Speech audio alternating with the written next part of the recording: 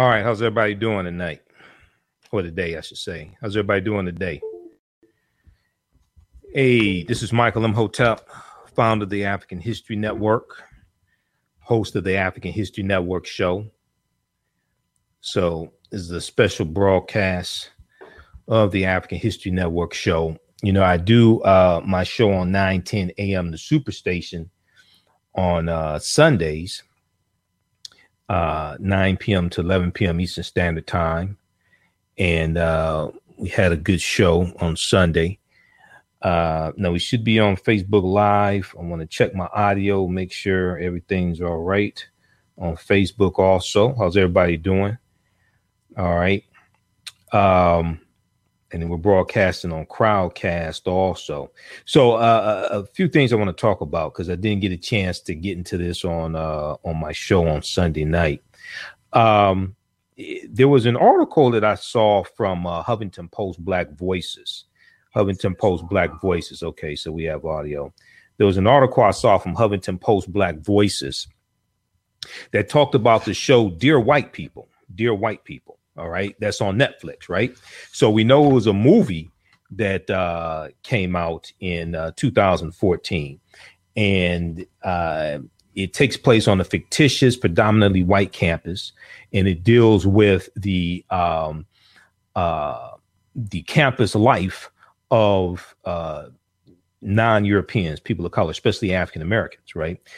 And there was an article from Huffington Post Black Voices from May 22nd, 2017, entitled Dear White People, Director and Star Break Down Why Black People Can't Be Racist.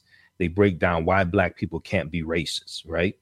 So I checked out that video. I wanted to talk a little bit about that, and then I'm going to deal with understanding racism from a historical perspective, because oftentimes when on maybe on CNN, MSNBC, things like this, especially Fox News Network, a lot of times when they talk about racism or they have these conversations about either racism or race, and when you hear radio shows that deal with this, oftentimes they don't ever define from a historical perspective what racism is. So it's very hard to fight what you don't understand. And this is what's happening. OK, oftentimes they don't talk about white supremacy. And when you hear different radio shows, and I've been doing radio for 7 years, when you hear different radio shows, they'll say we need to have a conversation about race. We need to have a conversation about race. Well, the real conversation that needs to be had and the real understanding is not about race. It's about racism. It's not about race. It's about racism. Racism is a system of advantage and privilege distributed based upon race. So I've written articles about this, and a lot of you know I'm in documentaries. You see my shirt, Black Friday. I'm in the documentary Black Friday, What Legacy Will You Leave, from director Rick Mathis. I'm also in documentary Resurrecting Black Wall Street, The Blueprint, from Dr. Boyce Watkins and Your Black World Films, and director Dorian Chandler. And Elementary Genocide Part 3 is about to come out from director Raheem Shabazz. I'm in that one also. So we're going to talk some about this. Right. Why Black people can't be racist. We're going to deal with this from a historical perspective. I'll deal with some of the articles that I've written as well dealing with this issue. Also, I want to talk a little bit about there have been nooses found in Washington, D.C., one in the Smithsonian, African-American Smithsonian Museum, others in the Washington, D.C. area. OK, and since the election of Donald Trump by the Electoral College, because keep in mind, he lost the popular vote by 3 million votes. Right. He's the first Russian president of the United States. Since the election of the first Russian president of the United States, white supremacists have been emboldened. So the Southern Poverty Law Center documents an unusually high amount of racial incidents since November 8th, 2016. So we'll talk a little bit about that. And then also, you know, I did a broadcast a few days ago about the TV show Underground that was on WGN being canceled because WGN's parent company, Tribune Media, has been purchased by Sinclair Media. And in the $3.9 billion deal, and Sinclair Media is more right-wing leaning Okay, so they canceled the TV show Underground. We're going to talk a little bit more about that, and we'll do an overview of the online class that I teach: Ancient Kemet, the Moors, and the Ma'afa, understanding the transatlantic slave trade, what they didn't teach you in school. Understanding the transatlantic slave trade, what they didn't teach you in school: Ancient Kemet, the Moors, and the Ma'afa, understanding the transatlantic slave trade, what they didn't teach you in school. Okay, how's everybody doing today? Can everybody hear me all right? We have Candace Alexander, Donna, Jean Dorman, Lorenzo, Leslie. How's everybody doing? And I'm going to do a special session of my class that I teach, the online class I teach: Ancient Kemet, the Moors, and the Ma'afa, understanding the transatlantic slave trade, what they didn't teach you in school. We'll do a special session of the class Monday, June 5th, 7 p.m. to 8:30 p.m. Monday, June 5th, 7:30 p.m. to 8:30 p.m. 7 p.m. to 8:30 p.m. So you'll be able to register for that online course, and you can watch the previous classes that we did. We just had an excellent class Friday, and it normally meets on Fridays. Everything is we do it live. All the sessions are recorded. So as soon as you register for the online course, you can watch the previous 4 sessions. Okay, and this is a 6-week 12-hour online course. Normally meets on Friday, 7 p.m. to 9 p.m. Eastern Standard Time. We just posted a link there. You can register for that. The full class is only $40. The session we did this past Friday, June 2nd, you can register for that one class is $10. If you register for that class, you'll be able to watch the class on Monday that we do Monday, June 5th also. All right. So everybody share this broadcast on your own Facebook page. Invite your friends to tune in as well. Okay, so this article from Huffington Post Black Voices, May 22nd, 2017. Dear White People, director and star break down why Black people can't be racist. And they talked about some other things. They dealt with double standards. They talked about using the N-word, things like this. Some of the things I disagree with. I think they need to study history more, but I want to zero in on this topic here. Okay, so the TV show Dear White People is on Netflix. Okay, it's original programming from Netflix. It's an adaptation of the 2014 film by the same name. Now it's directed. The show is directed by Justin Simeon. Okay, and the show takes place on a fictional, predominantly white campus. It's called Winchester University. Is the name of the university. Interesting name, Winchester University. Now Justin Simeon crafted a season filled with diverse portrayals of Black experience on campus, and is told through the lens of several students on campus that speak to the varied ways people of color are impacted by race. Okay. Now, what happened was they did about a 5-minute interview, and they talked about some different topics. Logan Browning, who we saw on the TV show, we saw her on the TV show Meet the Browns. Okay, Logan Browning stars in the TV show, and I think she was in the movie as well. I think she was in the movie also. Dear White People. All right, now, so I'm going to go to this clip here in just a minute. I'm trying to cue it up because I had to restart my browser. I want you to see what they talked about. And then what we're going to do, I'm going to share some historical information dealing with racism and white supremacy, and understanding to deal with why African Americans can't be racist. We first have to clearly define from a historical perspective what racism is. Okay, we first have to clearly define from a historical perspective what racism is. Okay, so we're going to cue that up. Everybody watching, share this broadcast on your own Facebook page. Invite your friends to tune in as well. We'll go to some of your comments here in just a minute. We have Nicole. Nicole said we can't be racist by definition because we don't control the money flow, the lending process, the government, etc. Okay, so let me go to this clip here. Let me see, where are we here? All right, here we go. All right, so let's try to bring this up. I want you to see this here. Reverse racism. When a white person gets their feelings hurt by a joke that a Black person might make about white people. Okay, all right.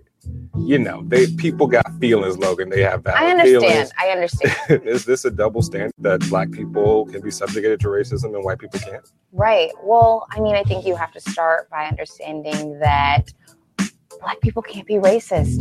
Black people can be prejudiced. They can be biased, but they can't be racist. And why is that? Tell me. Well, what is racism? Racism is the oppression of a marginalized group in a society that's based on white supremacy.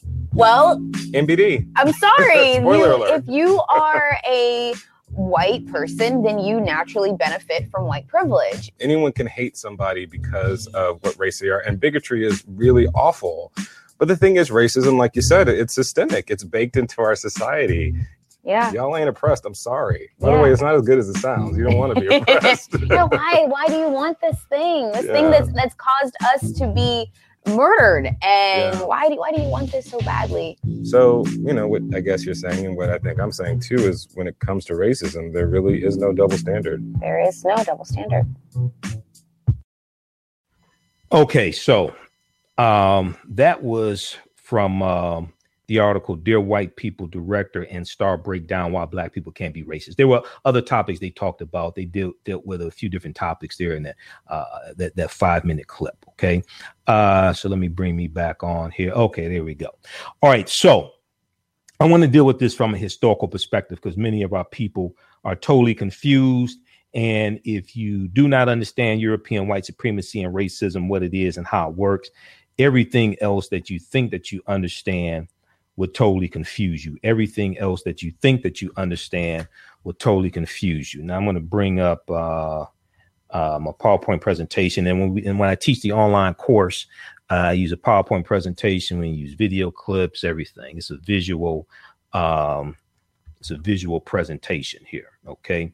All right. So let me flip over here. All right. How's everybody doing? Let's turn the screen share on. Okay, so that's coming up. All right, so first of all, we have to understand that racism is a system of advantage and privilege distributed based upon race. Racism is a system of advantage and privilege distributed based upon race, okay? And we're going to go to this here. So let me scroll through to the part that I want.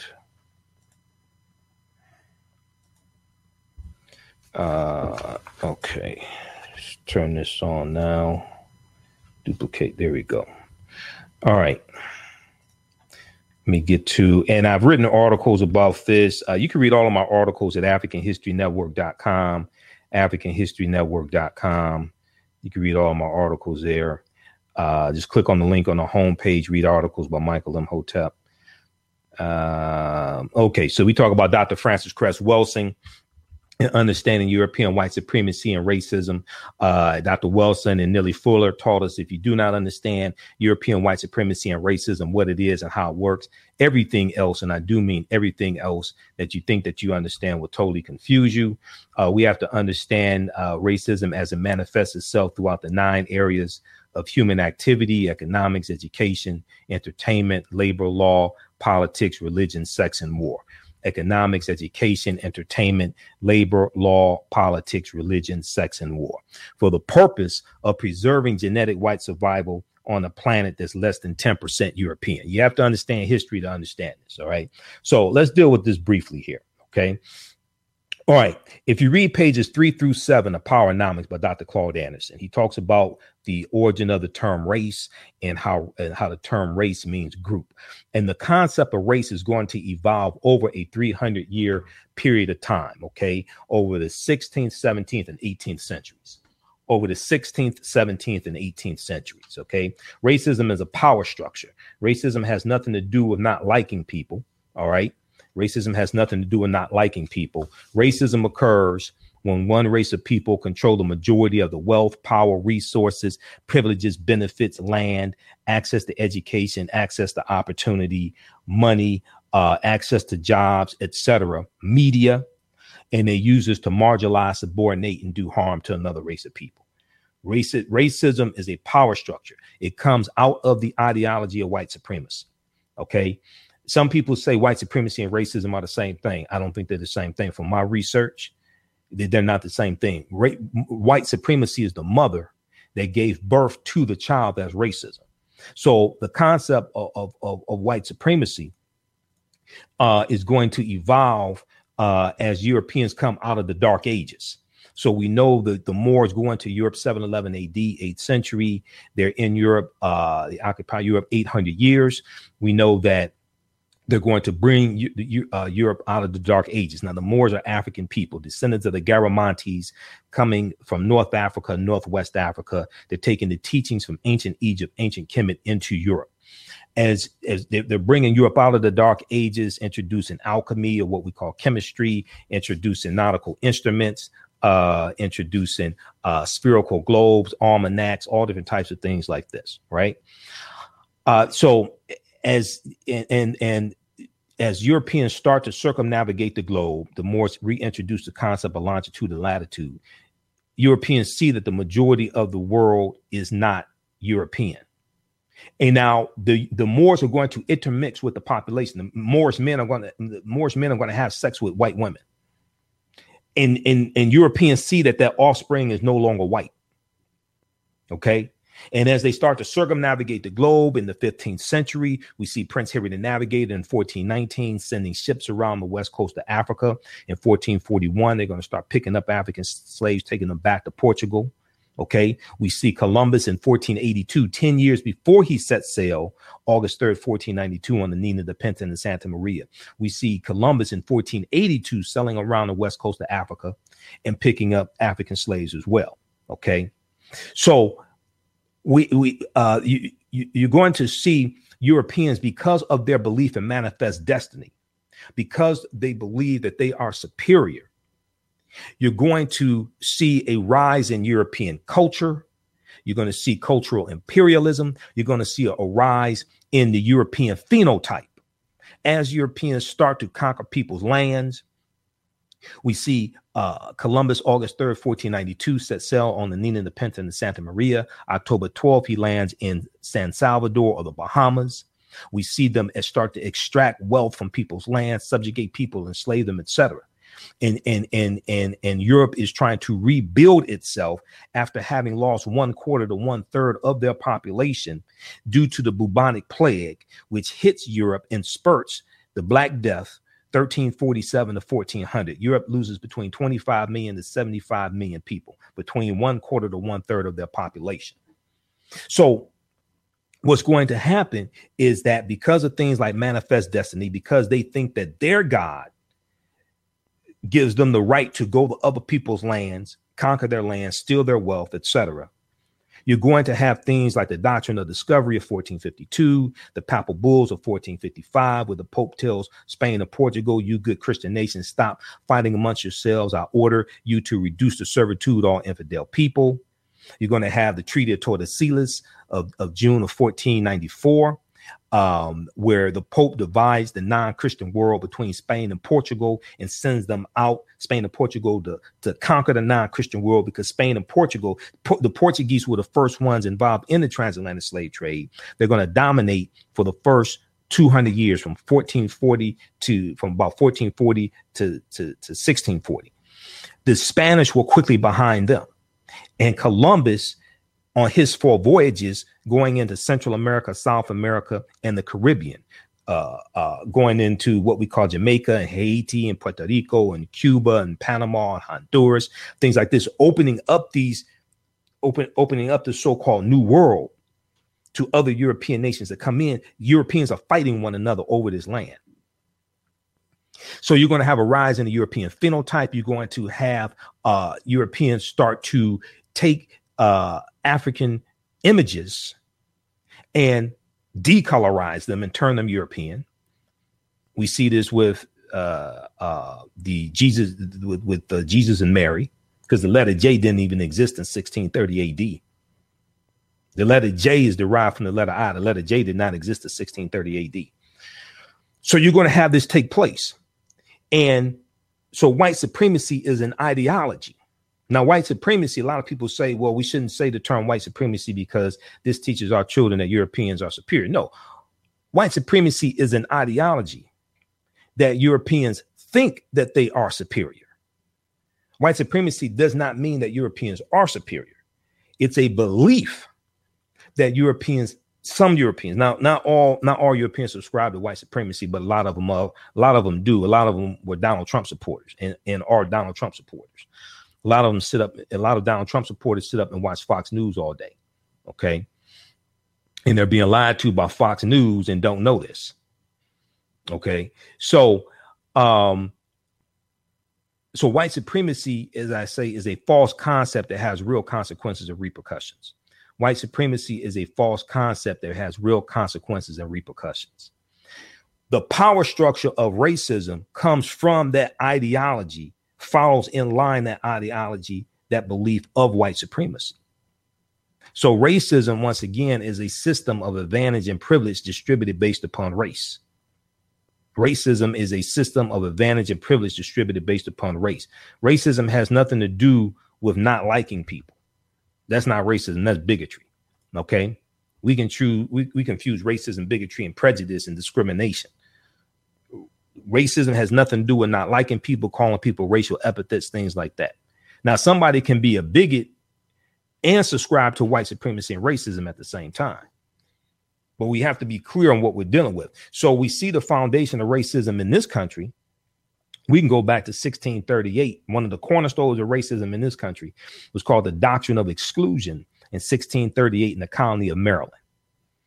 And the doctrine of exclusion stated that Negroes should never be permitted to enjoy the fruits of white society. Negroes should never be permitted to enjoy the fruits of white society.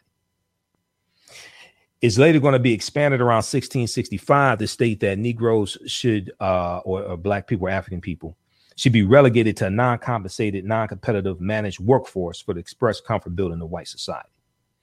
Okay. And Dr. Claude Anderson in Black Labor, White Wealth, he deals with this, the doctrine of exclusion, 1638 in the colony of Maryland. All right. And Europeans are operating out of white supremacy. Now, if we look at the book, Before the Mayflower, this is one of the books we use in the online course. Now, you don't have to buy any of these books to understand what I'm talking about in our online course, Ancient Kemet, the Moors, and the Ma'afa. But you hear me reference some of these books, just like The First Americans Were Africans, Documented Evidence by Dr. David M. Hotep. Okay. But it's important for us to understand what we're dealing with, because a lot of times people are afraid to say white supremacy. But you have to be able to clearly define what you're talking about. All right. Because when you look at most of Donald Trump supporters, his white supporters, they voted for white supremacy and racism and misogyny. That's why they voted for him. OK, we have to be clear on this. That's why they voted for him. And the studies have come out to document this as well. Now, the Atlantic had an article that said they were driven by cultural anxiety. Another term for cultural anxiety is white supremacy. That's another term for cultural anxiety, because they wanted white culture to be dominant culture, because they didn't have cultural anxiety, because the cultural anxiety they had was not against Italian culture. It was not against German culture. It was not against French culture. It was not against Spanish culture coming from Spain. The cultural anxiety they had was coming from Hispanics. Mexicans were targeted, Hispanics, Asians, some, Muslims, which is not an ethnic group, but it's a religion, but you're dealing with white supremacy. This is what this was all driven by. Okay, so if we look at page 40 of the 6th edition of Before the Mayflower by Lerone Bennett Jr., okay, excellent book. All right. He talks about the names that African people had when Europeans came, when the English settlers came to the land we call the United States of America. So we know they land in Jamestown, Virginia, 1607, right? This is before the Pilgrims come in 1620. This is before the Pilgrims come from Plymouth, England in 1620. So he says, of all the improbable aspects of this situation, the oddest to modern blacks and whites is that white people did not seem to know that they were white. So he's talking about in the 17th century, in the 1600s, here in the land that we call the United States. He's talking about in the English colonies. White people did not seem to know that they were white. He said it appears from surviving evidence that the first white colonists had no concept of themselves as white people, because historically they weren't considered, they did not classify themselves as white. Okay, this is going to come later on. The legal documents identified whites as Englishmen and or Christians. So we talk about in the English colonies, historically, in the English colonies here in the U.S., historically, Europeans didn't call themselves white. They referred to themselves as Englishmen or Christians. The word white, with its burden of arrogance and biological pride, developed late in the century as a direct result of slavery and the organized debasement of blacks. Okay, so towards the end of the 17th century, the 1600s, towards the end of the 17th century, 1600s, you're going to have the term white created because there was a revolt that took place between enslaved African people and English indentured servants. They united. There was a revolt fighting against those who were subjugating both of them, oppressing both of them, and they almost defeated their oppressors. So you're going to have these Englishmen trying to drive a wedge between them. So they're going to create the term white to separate these indentured servants from the enslaved Africans, to bring them onto the team of whiteness, to bring them onto their team of whiteness. Okay, this is what happens. So the word white, with this burden of arrogance and biological pride, developed late in the century as a direct result of slavery and the organized debasement of blacks. The same point can be made from the other side of the line. The same point can be made from the other side of the line. For a long time in colonial America, there was no legal name to focus white anxiety. So the term black was not originally used for African people. The term black became a term. So black didn't just start being used in the 1960s. I know we adopted the term as black coming out of the Black Power movement, coming from moving from the term Negro in color. Okay. And while we're on this topic, just so we understand, the term African American was not created by Jesse Jackson in 1988, 1989. We need to stop telling that stupid ass nonsense. That's not true. The first recorded usage of the term African American goes back to May 15th, 1782 in Philadelphia, Pennsylvania. The first recorded usage of the term African American goes back to May 15th, 1782 in Philadelphia, Pennsylvania. Jesse Jackson did not create the term African American. He reintroduced the term African American. We don't understand our history. If you read the article that I wrote, Whoopi Goldberg and Raven Simone are wrong about the term African American. You read that article, Whoopi Goldberg and Raven Simone are wrong about the term African American. You can read all my articles at yourblackworld.net. You read that article. I deal with the history of the term African American going back to May 15, 1782 in Philadelphia, Pennsylvania. The term Afro American goes back to the 1830s. That didn't start in the 1960s because the first civil rights organization was the Afro American League, founded in 1892. The National Afro American Council. That National Afro-American League, 1892, National Afro-American League, 1892. Then in 1898, you're going to have the Afro-American Council, founded by Bishop Alexander Walters and T. Thomas Fortune. Okay.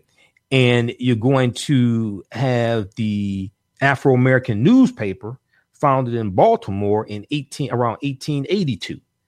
Okay. So the term Afro-American did not start in the 1960s. We have to study our history. All right. Now, for a long time, once again, page 40 of Before the Mayflower by Lerone Bennett Jr. Okay.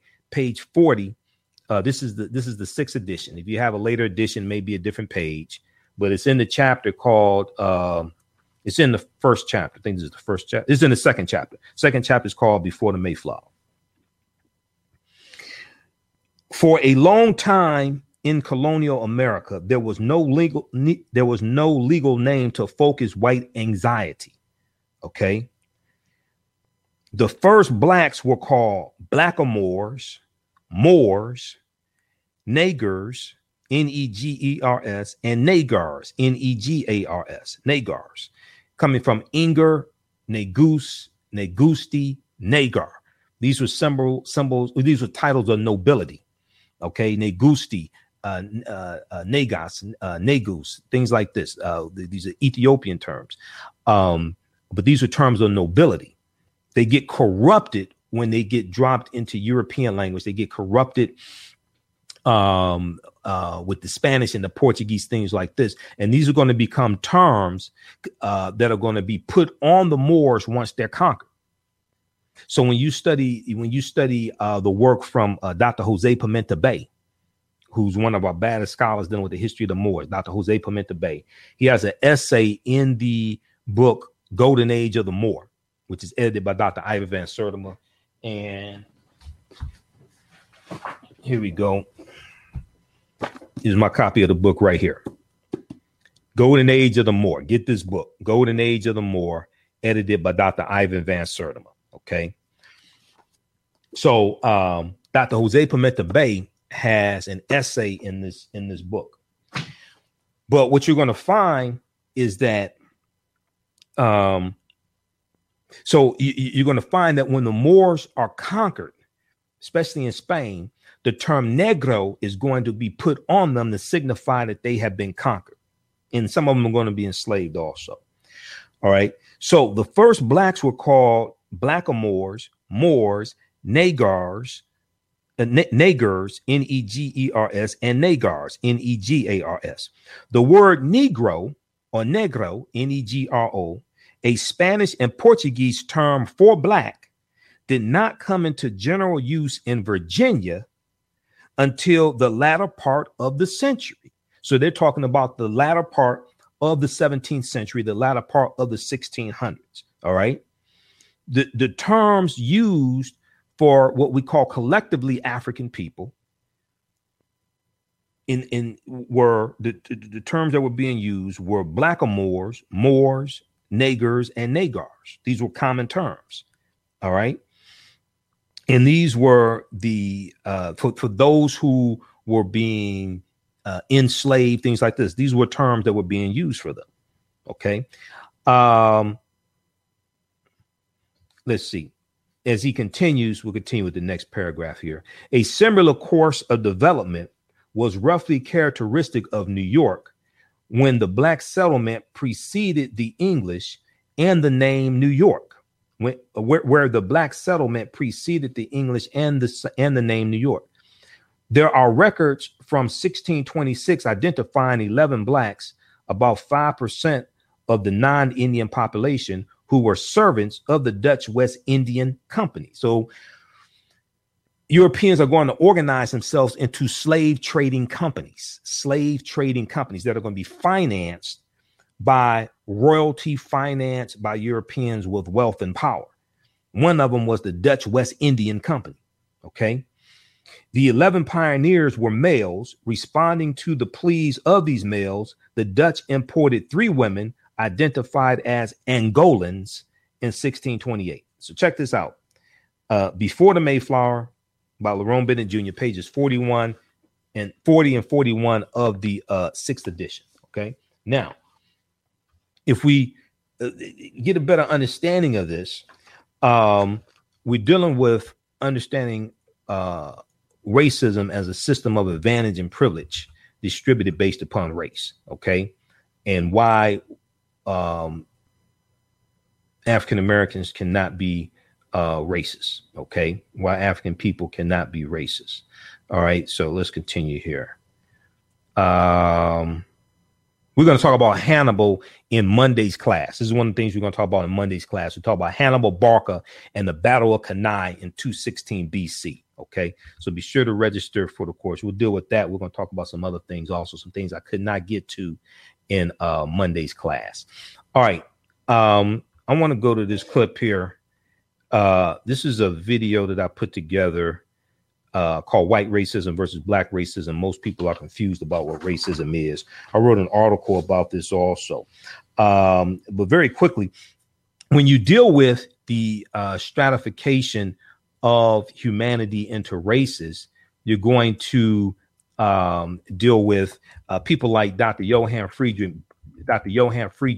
Blumenbach, and Dr. Carl von Linnaeus. Now, Dr. Joy DeGruy talks about them in Post-Traumatic Slave Syndrome, which is one of the books we use also. You don't have to buy any of these books to follow along in the course to understand anything like this, but these are good books to have for your personal library, because every African-American home has to have an education center.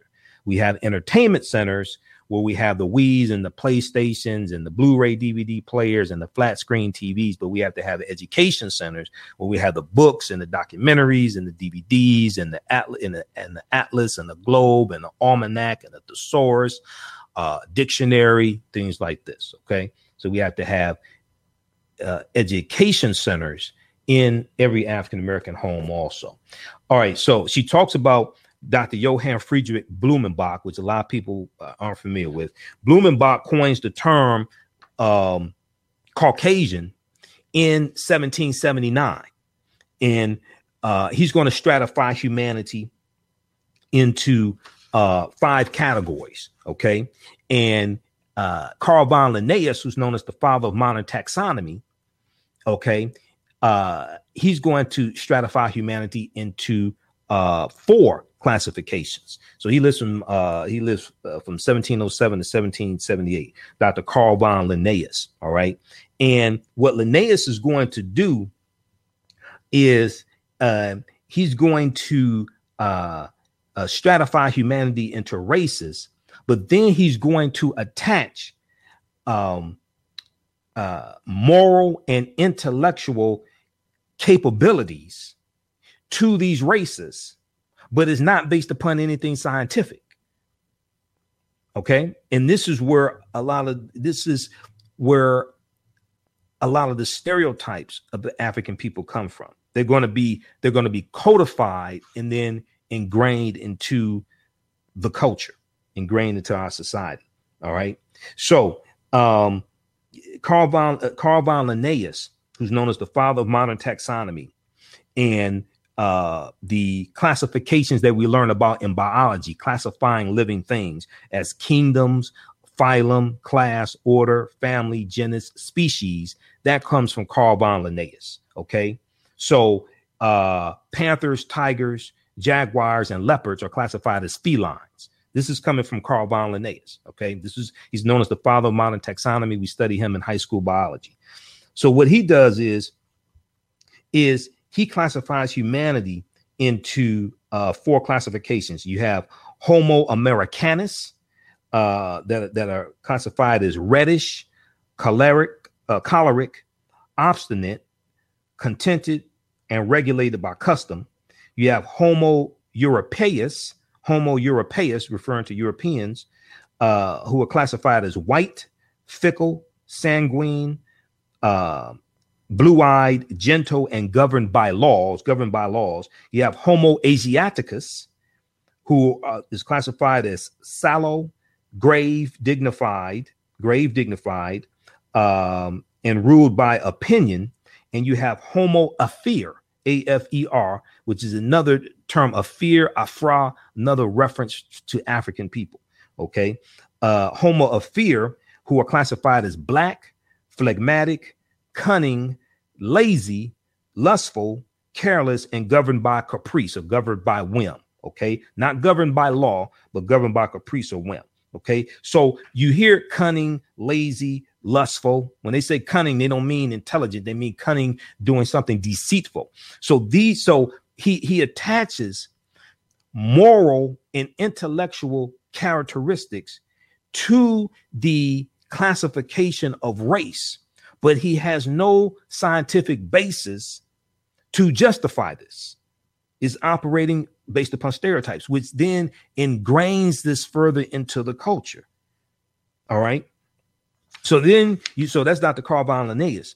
Then in 1779, Dr. Johann Friedrich Blumenbach, he's going to classify man into race, into races. He has the Caucasian race, Mongolian, American, Ethiopian, and Malayan. Okay. Caucasian, Mongolian, American, Ethiopian, and Malayan. In 1779, he coins the term Caucasian. This is Dr. Johann Friedrich Blumenbach. He coins the term Caucasian. All right. And he named them after the Georgians who lived near Mount Caucasus, the Caucasus Mountains. And he said that these were the most beautiful people on the face of the earth. All right. I think you need to have his eyes checked. All right. I think you need to have his eyes checked. Now, what's going to happen is, and if you read pages 56 to 60 in Post-Traumatic Slave Syndrome by Dr. Joy DeGruy, pages 56 to 60, Post-Traumatic Slave Syndrome by Dr. Joy DeGruy. And this is one of the books we use in our online course, also Ancient Kemet, the Moors, and the Ma'afa, Understanding the Transatlantic Slave Trade, what they didn't teach you in school. You can register for that online course if you like. We just post the link again. You can register. As soon as you register, you can watch the first 4 classes we've done. They're usually 2 hours each. I think one was 3 hours we did. It meets on Friday, 7 p.m. to 9 p.m. Eastern Standard Time. All the sessions are recorded. If you miss any of it, not a problem. All the sessions are recorded. The full course is only $40. It's 6 weeks, 12-hour course. We're doing a special session on on Monday, June 5th, 2017, 7 p.m. to 8:30 p.m. Because on last Friday's class, there was some information I didn't have time to get to. So we're going to do that Monday, June 5th. Okay. So what Joy DeGruy talks about here is that she says, despite the fact that both Linnaeus and Blumenbach had failed to produce a shred of scientific evidence to support their opinions, their ideas continue to be referenced in scientific communities throughout the Western world. Okay. Now, given the widespread dissemination of these fallacious beliefs, it is not difficult to understand why belief in racial superiority took root in the 18th century and continues to exist today. So you have to understand the chronology of history dealing with this. All right. Now, Africans were among the many civilizations around the world who did not live up to European standards and so were considered inferior. They were inferior first because now, according to Europeans, Africans were inferior first because they were not Europeans, and second because they were not Christian. Thus, Africans were viewed as impure, irreligious, and uncivilized and fit to be slaves. They were viewed as impure, irreligious, or non-religious, uncivilized, and fit to be slaves. But they don't understand that it was African people who civilized Europeans. It was the Moors who go in and introduce soap into Europe, put in sanitation systems in Europe. Okay. So everybody watching, share this broadcast on your own Facebook page. Invite your friends to tune in. How's everybody doing?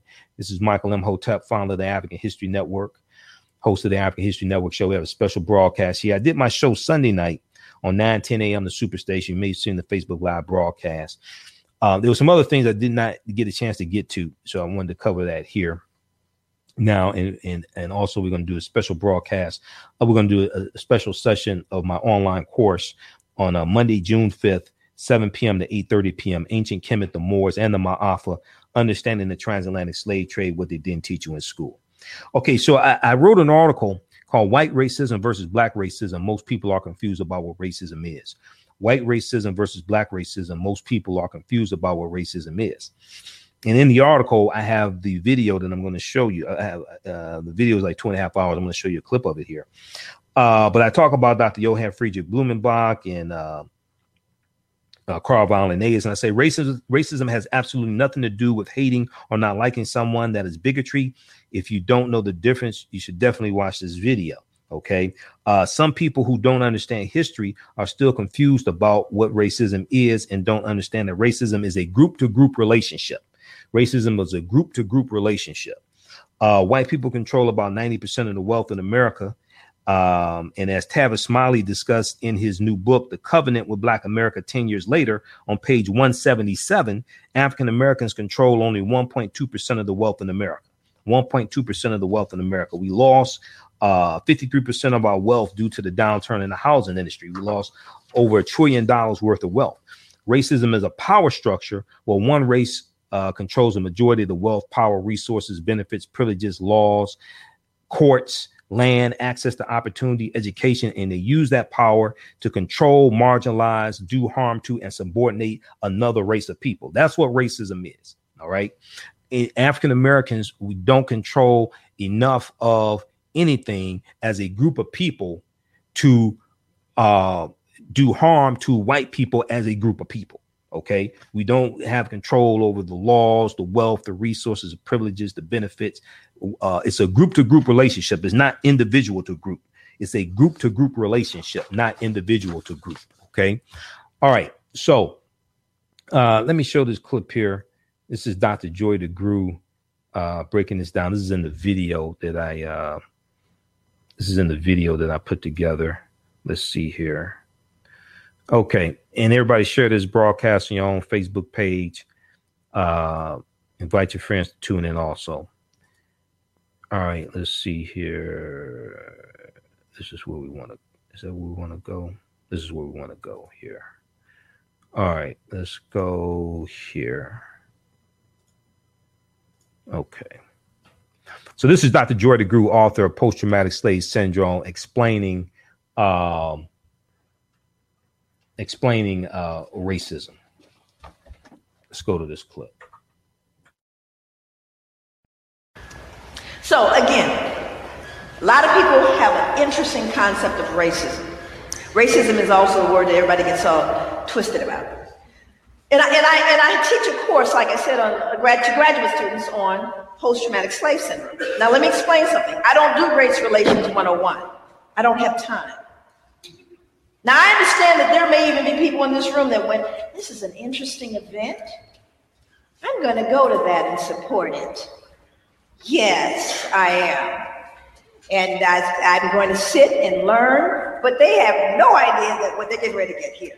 And they may even stop and think to themselves, is it really that bad still? You think? Maybe you people are just overreacting and you may be a little too sensitive. I don't work with them. You can stay in the room, but this is a 600 level course. And people of color that walked into this room walked in at the 600 level, having lived in their skin. So I'm not dealing with the person who's going, do you think? I don't have time. Because there's too many people hemorrhaging for me to even begin to do that. So before I even teach my course, I send, and let me introduce my daughter who's in the audience. Joy's daughter here is Bahia Overton. Could you please stand, Bahia? Yes. She's a ABD, working on her PhD. Very proud of her. Anyway, she's one of my graduate assistants. And before I actually teach my course on post-traumatic, I have my daughter go in and introduce this concept first, just so we can weed out the 101s. Because I'm not going to, the tears, whatever, I can't, no, I can't do it. Won't do it, okay? So what ends up happening is I give them the example. I ask them what they understand about it. Now we can see, she kind of rolls off the tongue. Racism is a system of advantage based on race. Can you see this well, though, by the way? Can you see this? Okay, good. So it's a system of advantage based on race. Rolls off the tongue, pretty straightforward. But people think everybody's on the same page about that. I have never been in an audience where people really get that. Ever, no matter how well educated folks are. So have her ask a fundamental question.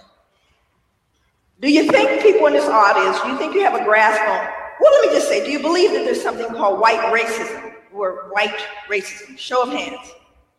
White racism. Now, I want y'all all turn around. Don't be afraid. There's not going to be no test at the end. How many people believe there's something called white racism? Show of hands. Now look around the room so everybody can see. And you got folks kind of going. Okay. All right. Another question. How many people in the room believe there's something called black racism? Show of hands. Okay. Look around the room. I want y'all to look around. Okay. So now see what I'm saying? We have a fun of it. What the heck? Is this a trick? What's she doing? Okay. So not a trick. It's pretty straightforward. Okay. So the first column, we're going to talk about white racism because you're going to define it and assess this for yourself. This is why I have my daughter go in. So white racism, we're going to define that first. I need for you to tell me how white racism adversely impacts the lives of Black people as an entire group of people. I'm going to say that again.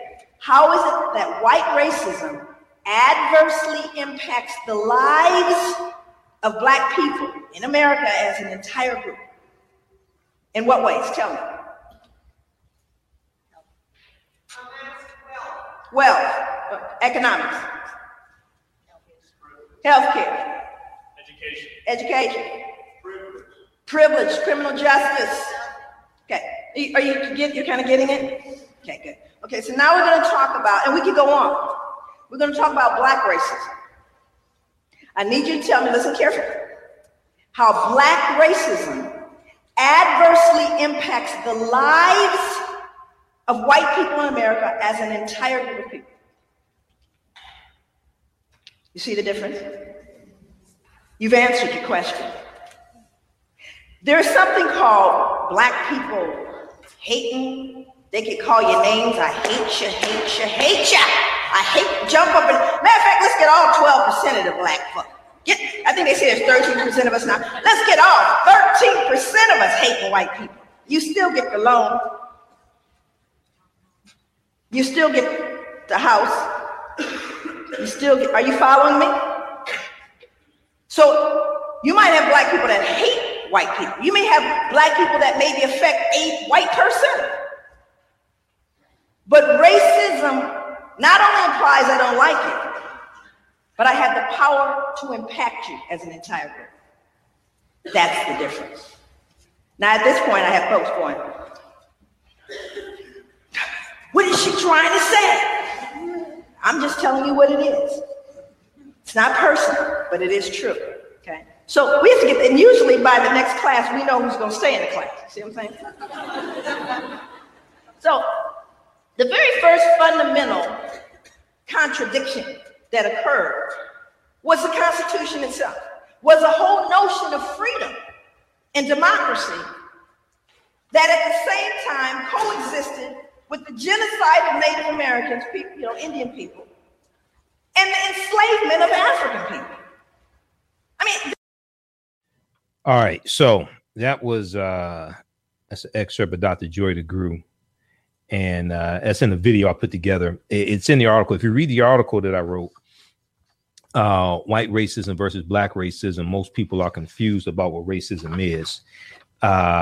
It's in that article. Okay. And that's on YouTube. So go to AfricanHistoryNetwork.com, AfricanHistoryNetwork.com. You can read all my articles there. Right on the homepage, click on the link, read articles by Michael Imhotep. And you just search for that article, white racism versus Black racism. Most people are confused about what racism is. And what I'll do is on the thread here, of the Facebook Live broadcast, I'll post the link to the article because it's on yourblackworld.net. I got to get my own website. I got to get my other website back up because I had them all on my platform, my articles, but that website went down. I got to get that back up. Well, we just posted that link there. Okay. So people should understand now the difference, because oftentimes when these discussions take place in mainstream media, racism is never defined from a historical perspective. We have to be clear about what we're talking about. And this all comes about to preserve genetic white survival on a planet that's less than 10% European. We have to be very clear about this. Okay. This is all designed to preserve genetic white survival on a planet that's less than 10% European. So in the article, I say African Americans as a group do not control enough of anything to negatively impact the lives of Europeans as a group or an entire race of people. To be racist, you first have to belong to the race that controls the majority of the advantages and privileges. To be racist, you first have to belong to the race that controls the majority of the advantages and privileges. And what you're going to find is that the brunt of racism is directed toward the male of the species, the male of the race. The brunt of racism is directed toward the male of the race. Now, the race that has the highest concentrations of melanin, they get the most or racism directed towards them. They feel the brunt of it. It's directed toward the males of that species more so. The reason why is because it's the males that impose sex. It's the males that impose sex. This is why when you study the history of lynchings in this country, the majority of African Americans who were lynched were African American men. Yes, they're going to be some African American women who are lynched, but this is a very small percentage. The majority were African American men because it's the male that imposes sex. And when you're trying to preserve genetic white survival, and you saw for 800 years the Moors intermixing with the European population, darkening the European population. This is why the Portuguese and Spaniards had a darker complexion. This is why the Italians had a darker complexion. This is why the Sicilians and those in Crete had a darker complexion. But those in England tended to be whiter, because England was further away from North Africa, and the Moors are going in from Morocco and Mauritania, going in from Northwest Africa, things like this. So Spain, Portugal, they're much closer in proximity to Africa. It's right above North Mauritania, Morocco, right above that area. Okay, England is further into Europe, further away from. So you're going to see that the complexion in England is whiter. All right. So what you're seeing is that racism was also designed to preserve genetic white survival on a planet that's less than 10% European. Because as Europeans start to circumnavigate the globe, and they saw the majority of people on Earth were not European, and as they had sex with these women and saw the offspring was no longer European, they realized they had to put systems in place, okay, to preserve genetic white to preserve genetic white survival. Otherwise, they could be wiped off the face of the earth. Okay, so it's important for us to understand this because most of our people don't. And as Dr. Frances Cress Welsing, who I've interviewed 3 times, unfortunately, she made her transition January 2nd, 2016, wrote an article about that as well. But you can listen to the interviews I've done with all these scholars. We have 749 podcasted episodes. Go to AfricanHistoryNetwork.com, AfricanHistoryNetwork.com. So it's important to understand this. Now, when we deal with white privilege, I wrote an article about a video of Dr. Joy DeGruy. It's called "Dr. Joy DeGruy Explains How White Privilege Raised Its Ugly Head in a Trip to the Grocery Store." Dr. Joy DeGruy explains how white privilege raised its ugly head in a trip to the grocery store. Okay. And very quickly in here, when we talk about white privilege, because a lot of Europeans don't want to talk about white privilege, and all Europeans don't subscribe to white supremacy, but a lot of them do, either consciously or subconsciously. A lot of them do consciously or subconsciously. Okay. Wesley College professor Peggy McIntosh explains white privilege, and she says, quote, "Privilege exists when one group has something of value that is denied to others simply because of the groups they belong to, rather than because of anything they've done or failed to do." Okay, white privilege is basically unearned privileges. This is what white privilege is, basically unearned privileges. Access to privilege doesn't determine one's outcomes, but it is definitely an asset that makes it more likely that whatever talent, ability, and aspirations a person with privilege has will result in something positive for them. Okay. Access to privilege doesn't determine one's outcomes, but it is definitely an asset that makes it more likely that whatever talent, ability, and aspirations a person with privilege has will result in something positive for them. Okay. So another way to look at white privilege is basically unearned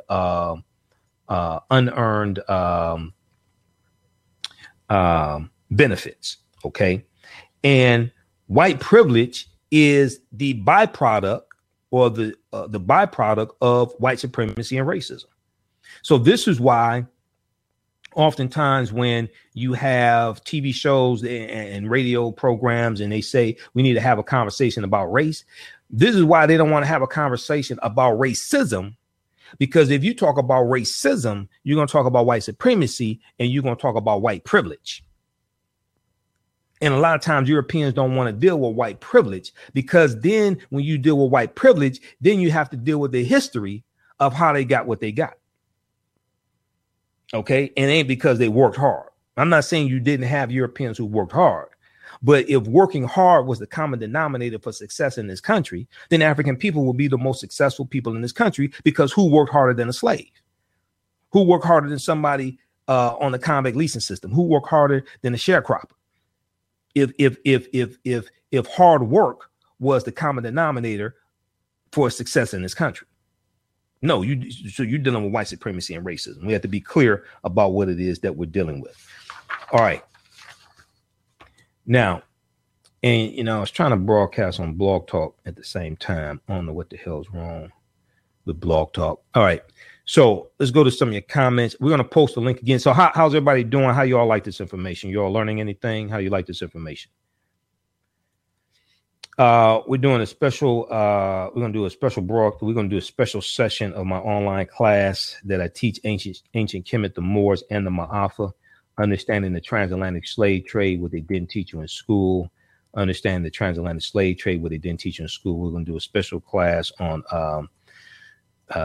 Monday, June 5th, 7 p.m. to 8:30 p.m. Because for Friday's class, I had so much information to deal with. I didn't get through everything in the 2 hours. So I told people we would talk about Hannibal Barca, because that ties right into white supremacy and racism, how Hannibal was turned into a European.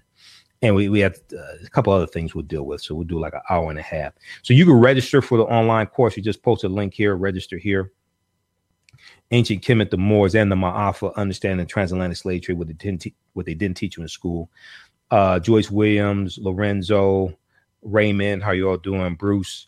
Okay, we just post a link. If you need me to post a link again, let me know.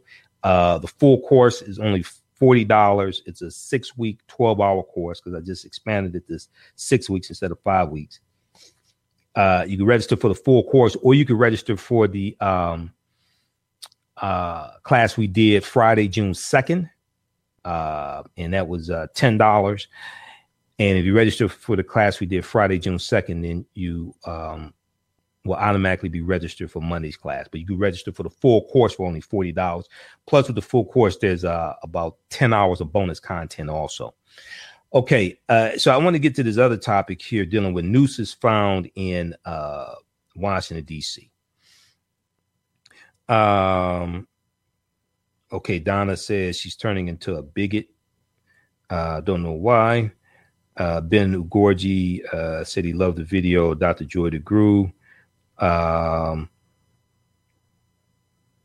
Okay, Rashay said, I love all the information. I would definitely pass it on. All right, good. Share this broadcast on your own Facebook page. Invite your friends to tune in also. Okay. All right. Now,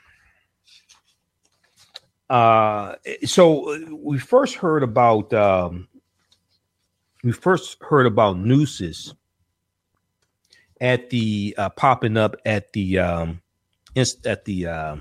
Smithsonian Institute. Okay, Smithsonian Museum, I should say, African American Smithsonian Museum. And there were a couple of articles. BlackVoices.com had one from May 31st. TheRoot.com had one also from around that time. BlackVoices.com has one. Noose found in African American History Museum exhibit in DC. Noose found in African American History Museum exhibit in DC. Okay. And what you're dealing with is you're dealing with white supremacists being emboldened because of Donald Trump being president. You have them being emboldened, and we see a huge spike in hate crimes. We see a huge spike in hate crimes. Okay. So let me go to this here. All right. So for the second time in a week, a noose was found on the grounds of the Smithsonian Museum in Washington, D.C. when visitors walked into an exhibit at the National Museum of African American History and Culture on Wednesday. That would be Wednesday, May 31st. they saw a small noose lying on the floor. All right. So this was the this was the second time in a few days that a noose was found on the grounds of the new African American Museum, the new African American Smithsonian Museum. Now, it had been left.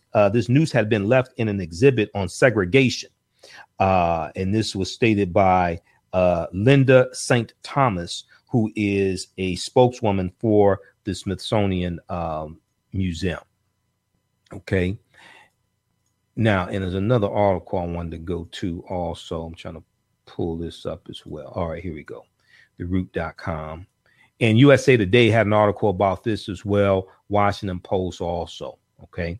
All right. Now, two of the visitors who discovered the noose were very upset, said Linda St. Thomas. The gallery was closed pretty quickly and remained closed for about an hour.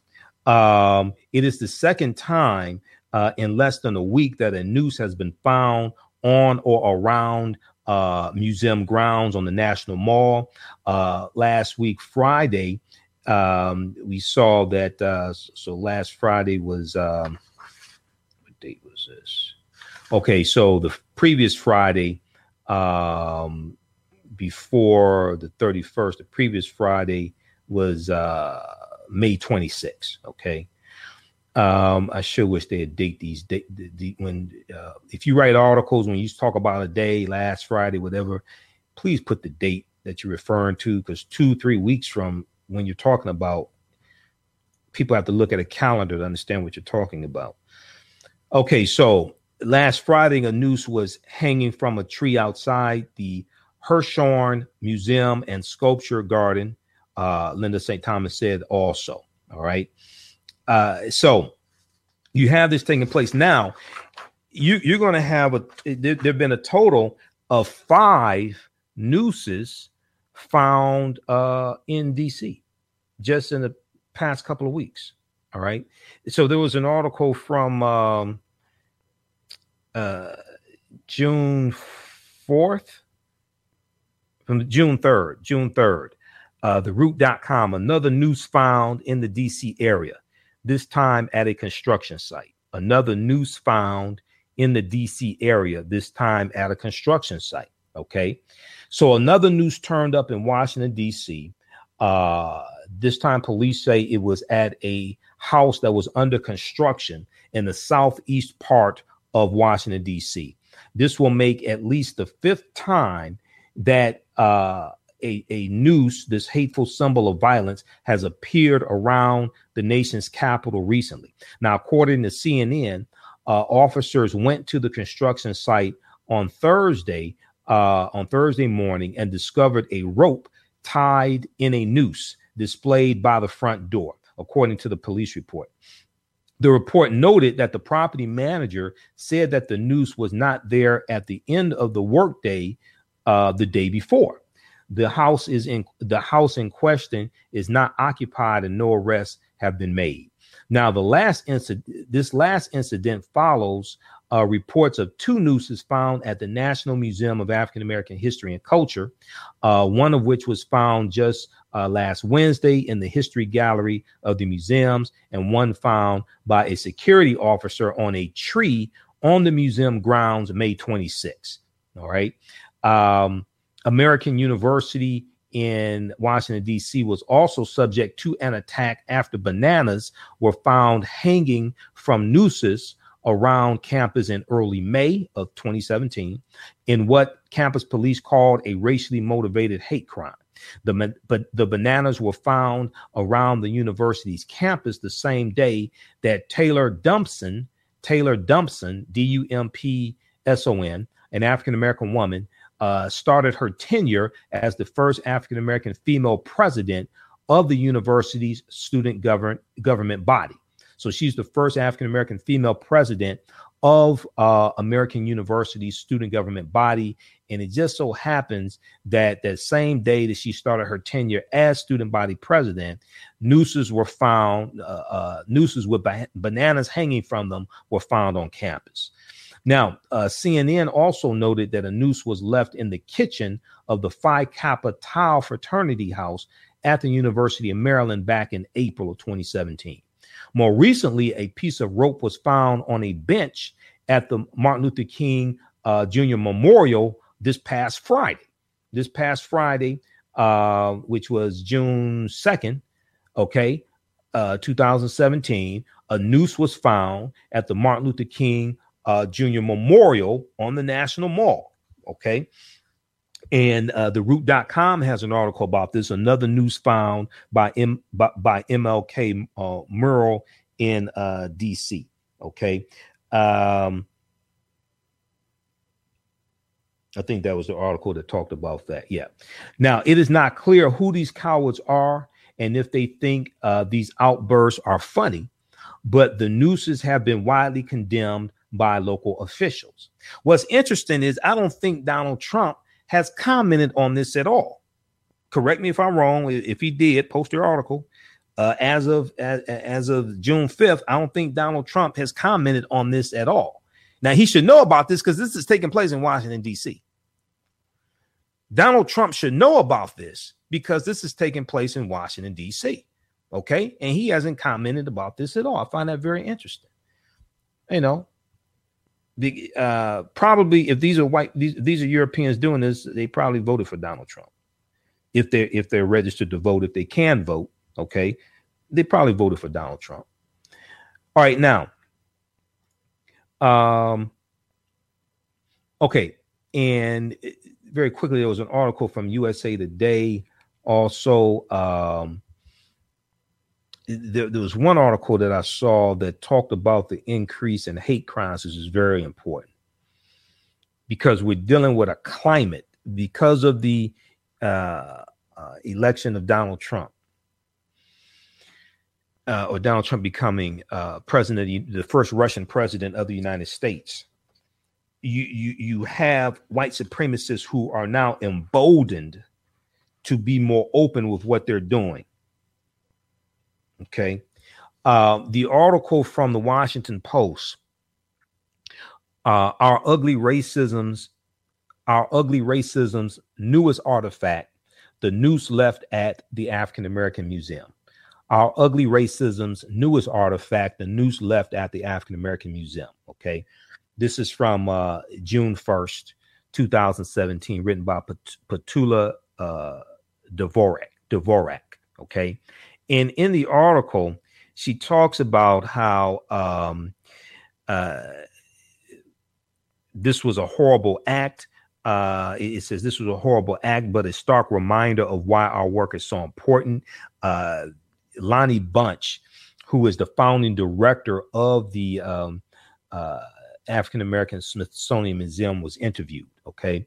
He said that, quote, the noose has long represented a deplorable act of cowardice and depravity, a symbol of extreme violence for African Americans.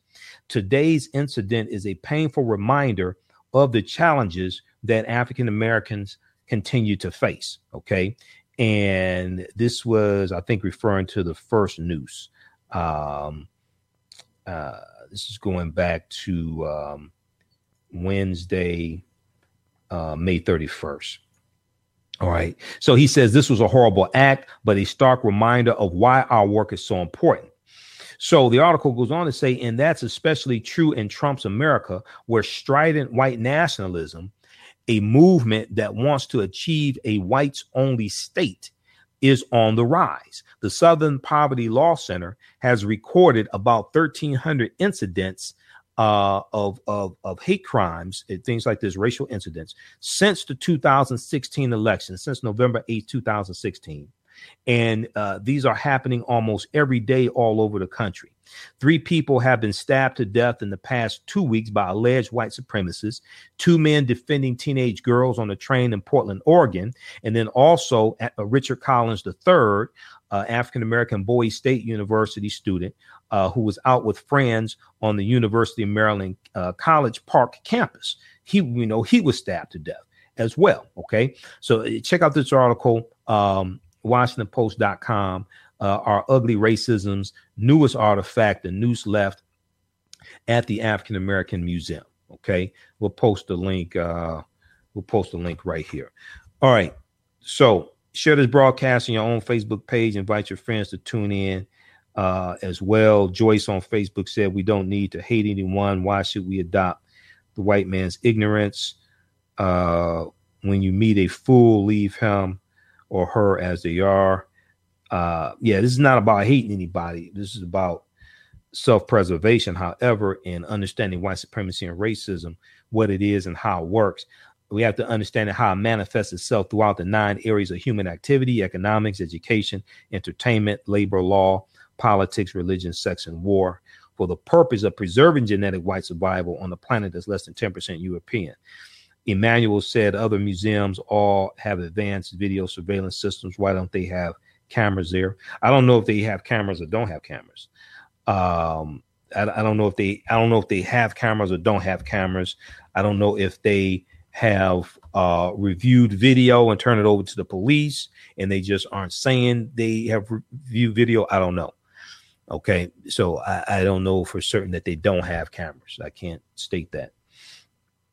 All right. Now, let's go to some more of your comments here quickly. Then I want to get into, I'm going to do a quick overview of the online class that I teach, Ancient Kemet, the Moors, and the Ma'afa, understanding the transatlantic slave trade, what they didn't teach them in school.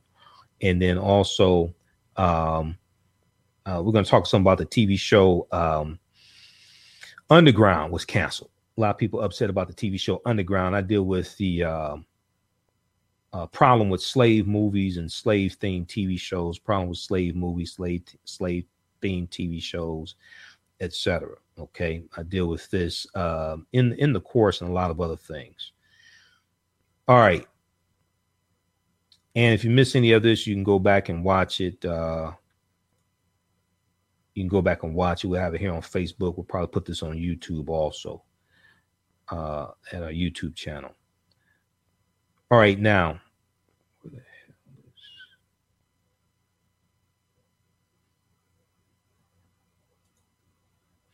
Okay, so let's continue here. Tia Randolph on Facebook said, fear is the goal.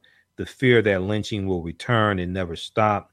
Do you think giving it press is a help, or giving the group doing it what they want? No, we have to be aware. A lot of our people are not aware that this is going on. If you're not aware of it, you can't fight against it and protect yourself. Okay. If you're not aware that it takes place, you can't fight against it and protect yourself. A lot of our people don't know that this is going on. They don't know about these nooses found in the Washington, D.C. area. So this is extremely important.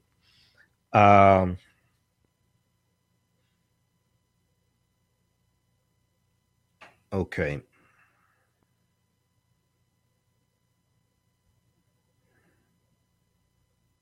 Okay, Rashay said, I love the information. I would definitely pass it on, brother. All right.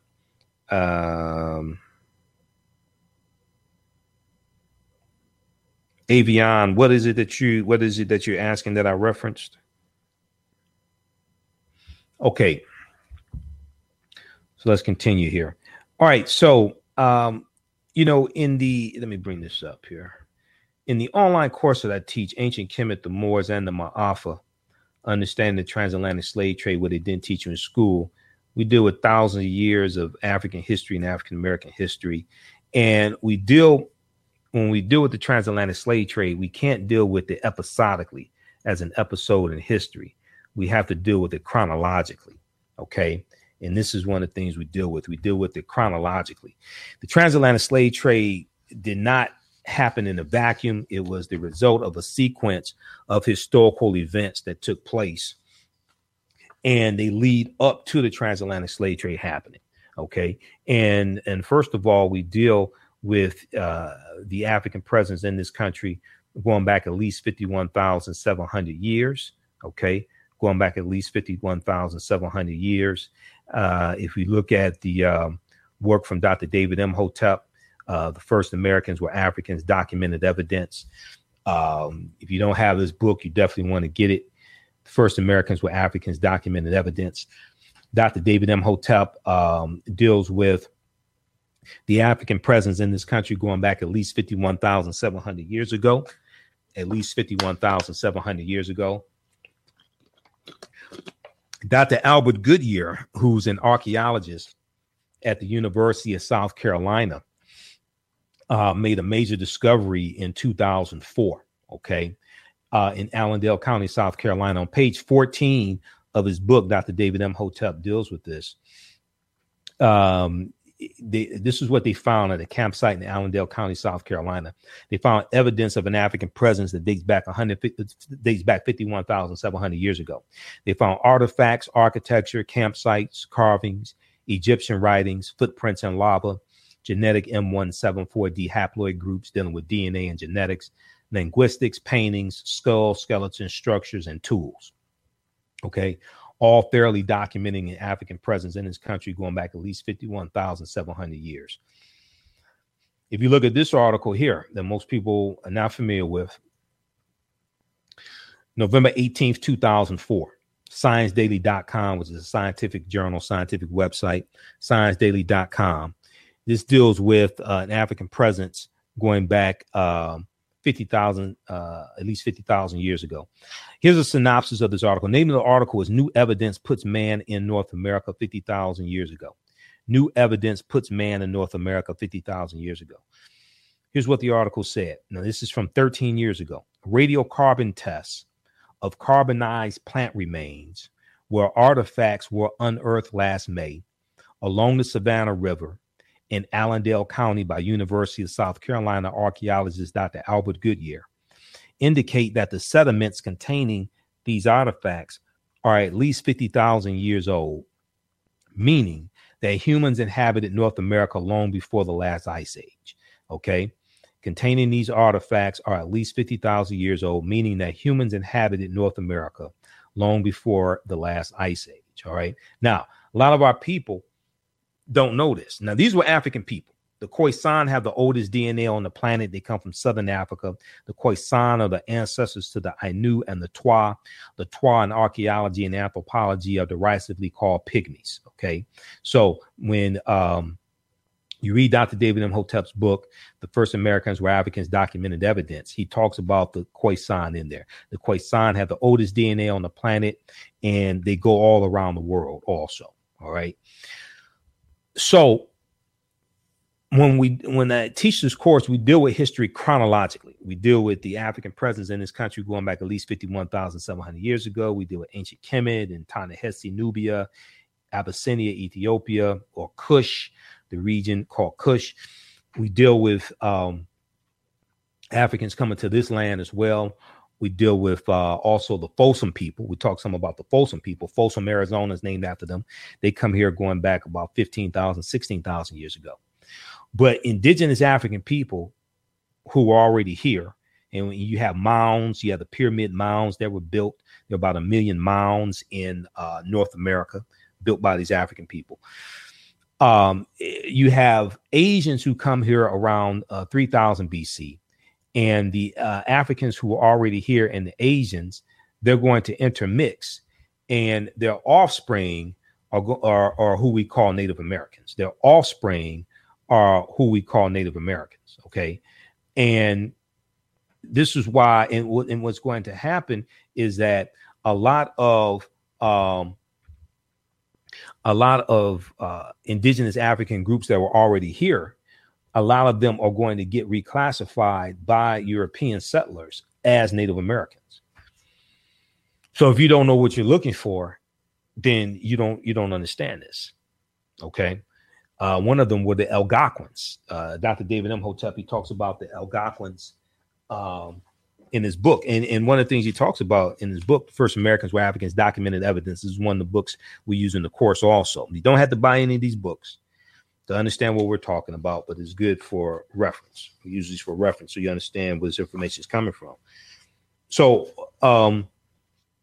one of the things he talks about in here is how Captain John Smith in Jamestown, Virginia, Captain John Smith said he was captured by a group of Black Indians. Okay. And if we go to this here, see if I can find it here. Thought I had it bookmarked. See, this is why when I deal with the transatlantic slave trade. We don't deal with it episodically. You can't talk about the transatlantic slave trade without dealing with the 800-year occupation of Europe by the Africans known as the Moors. And this is why I have a problem with the slave-themed TV shows and slave-themed movies, because they don't ever talk about the African presence in this country going back at least 51,700 years ago. And they don't deal with the fact that this was our land stolen from us. This was our land stolen from us. We were here before Europeans came into existence. Yeah, this is live. Who asked, is this live? This is live. Anthony Adams, this is live. Okay, Anthony, we do some rebroadcasts because there's a lot of work to do these broadcasts. People don't understand, but this is live. So we got Joyce Williams.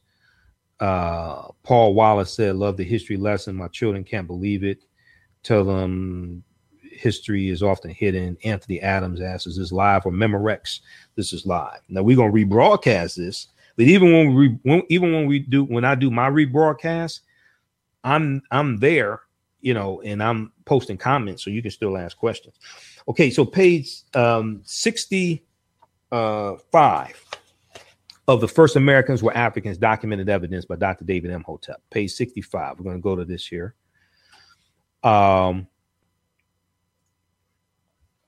It deals with Captain John Smith and Black Indians. Captain John Smith and Black Indians. Okay. So how you all like this information? If you like this information, you want to learn more, you can register for the online class that I teach. Ancient Kemet, the Moors, and the Ma'afa. Understanding the transatlantic slave trade, what they didn't teach you in school.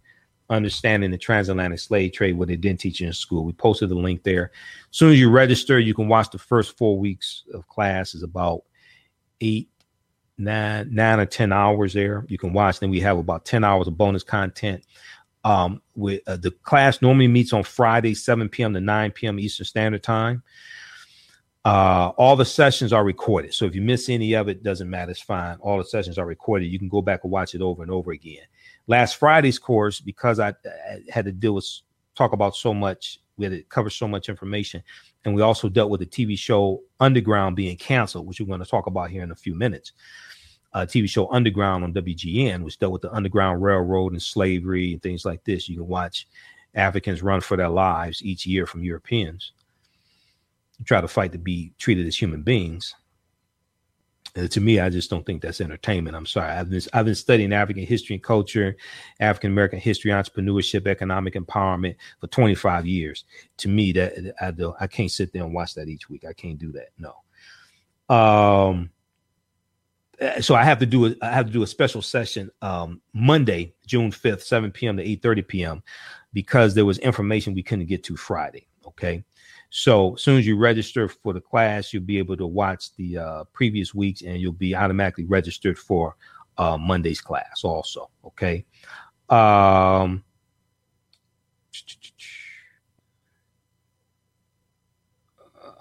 Zara Berry said, yes, Abu Bakr II was here before Europeans.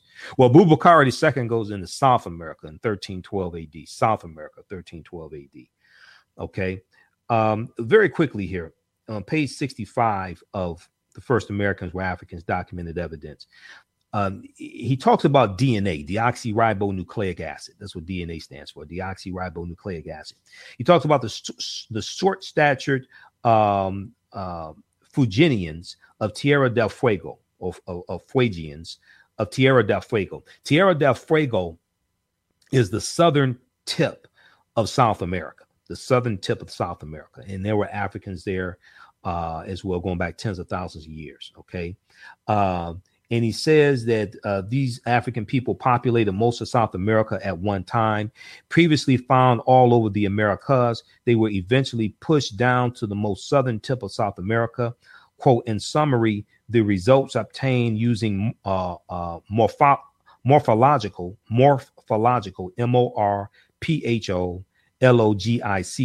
morphological and molecular data find that the Fuegian populations are distinct from the rest of Amerins or American Indians, Amerins, AMRINDS, end quote.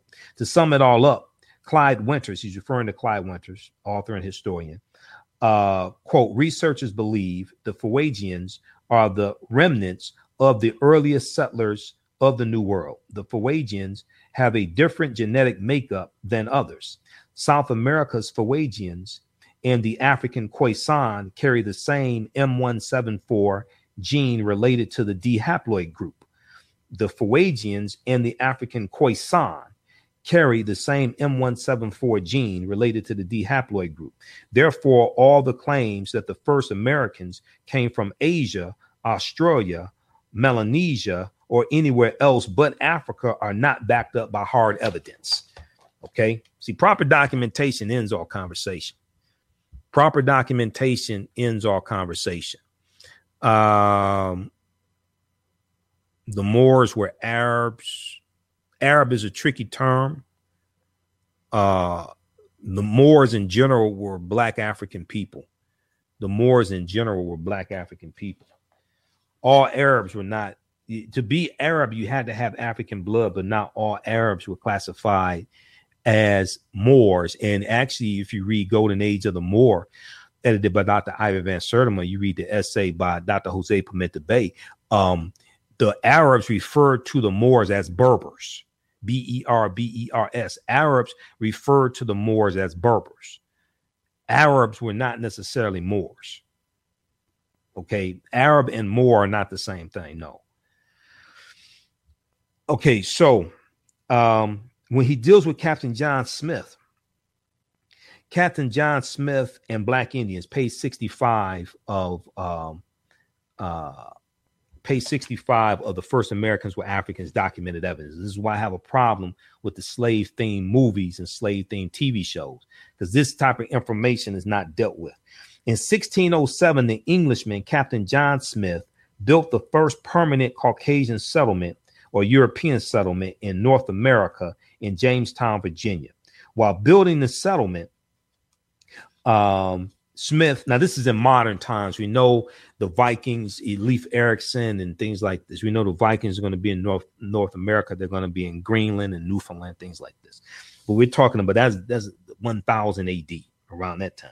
We're talking about dealing with the English colonies. We know that the Spanish are going to be in the area we call the United States in the 1500s, because the Spanish are taking Africans into the territory we today call South Carolina in the 1520s. They're taking enslaved Africans into South Carolina, what today we call South Carolina, in that area in the 1520s.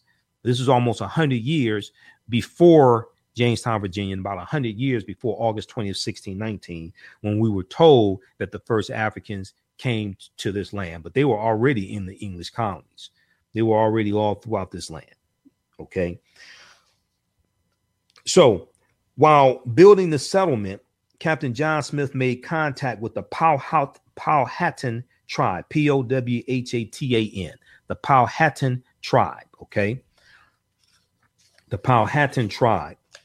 The Powhatans were part of the Algonquin speakers, who were the largest group of Indians in Virginia as late as the time Captain John Smith arrived. Now, the Algonquins were African people also, but they were classified as Native Americans.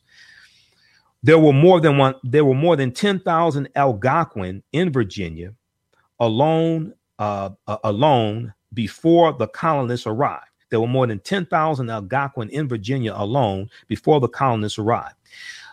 Quote, Europeans called the Delaware Indians Redskins because of their reddish natural complexion and the vermilion makeup they were fond of and decorated their bodies, end quote. Therefore, they were unfortunately called Redskins and sometimes called Red Devils by the European settlers, also referring to their skin tone. In 1607 AD, or Common Era, Captain John Smith described the chief of the Powhatans, the Powhatan Indian tribe. He said, quote, Powhatan more like a devil than a man, with some 200 more as black as himself, More. Powhatan more like a devil than a man, with some 200 more as black as himself. When Captain John Smith described the chief indirectly saying his braids were as black as he was, it is logical to assume that he too was black. When Captain John Smith described the Powhatan as devils and black, he was referring to skin tone. Clyde Winters agrees, saying, quote, early Americans would certainly be able to tell the difference between paint and complexion. In any case, whether the Powhatans were black at that late date or not does not change the fact that the first Americans were Africans. These first Americans remained black complexioned until 3000 BC, when the first Asians entered and began to mix blood with the Proto-American Africans. But you're going to have some Africans that still stay black African, because not all of them that still stay black, because not all of them intermixed with Asians. Okay, read page 65 and 66 of the first Americans were Africans, documented evidence by Dr. David M. Hotep. Okay. Now, Anthony on Facebook said, my biggest issue is preserving the black family. That's a huge portion of our community involved in destroying black love and promoting swirling. Well, first, we have to understand our history. Before you deal with preserving something, you have to understand the value of what it is you're trying to preserve. You only preserve something that you perceive has value. This is why people walk by pennies laying on the ground and don't pick them up, because they don't perceive pennies to have value. But they'll pick up a dollar bill, and if there's $100 bill on the ground, there may be a fight because they perceive the $100 bill has value. Okay, they don't perceive the penny has value, so most people walk by a penny, don't pick it up. So before we have to understand why something has to be preserved or deal with preserving something, we first have to understand the value that the thing has that you're trying to preserve. To understand that value, you have to understand the history. Okay. Your thoughts create feelings. Your feelings create actions and behaviors. Your actions and behaviors create results. And what you do for yourself, what you do to yourself, and what you allow other people to do to you is based upon what you think about yourself. What you do for yourself, what you do to yourself, and what you allow other people to do to you is based upon what you think about yourself. What you think about yourself is based upon what you have been taught about yourself. What you have been taught about yourself is based upon everything you've read, heard, and seen about yourself. Okay. All right. How's everybody doing? Share this broadcast on your own Facebook page. Invite your friends to tune in. Who needs me to post a link again so you can register for our online class? We're teaching the session on Monday, June 5th, this evening, actually, 7 p.m. to 8:30 p.m. Class is Ancient Kemet, the Moors, and the Ma'afa, understanding the transatlantic slave trade, what they didn't teach you in school. Ancient Kemet, the Moors, and the Ma'afa, understanding the transatlantic slave trade, what they didn't teach you in school. Okay. So if you need me to post a link for that course again, so you could register, let me know. We'll post it. Full course is only $40. It's a 6-week, 12-hour course. Normally meets on Fridays, but I have to do this session on Monday because this past Friday we had so much to cover. I couldn't get everything dealt with because we had to talk about Hannibal Barca, and we talk about some other things also for the Monday class. All the sessions are recorded. If you miss anything, you can go back and watch it over and over again. All the sessions are recorded.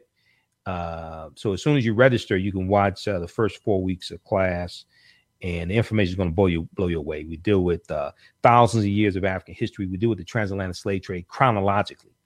Okay. So you can't deal with it as an episode in history. You have to deal with thousands of years of history that lead up to it happening. Deal with the fact that the African people were here in this land. We call the United States of America tens of thousands of years before Europeans even got here. Okay. And before Native Americans came into existence, the people who we call Native Americans are the offspring of an intermixing of the Africans who are already here, and Europeans who come here, and I'm sorry, Asians who come here in 3000, around 3000 BC. Okay. All right. So the TV show Underground was canceled. Recently, this past week, it was announced that the TV show Underground was canceled. We know Los Angeles Times had an article.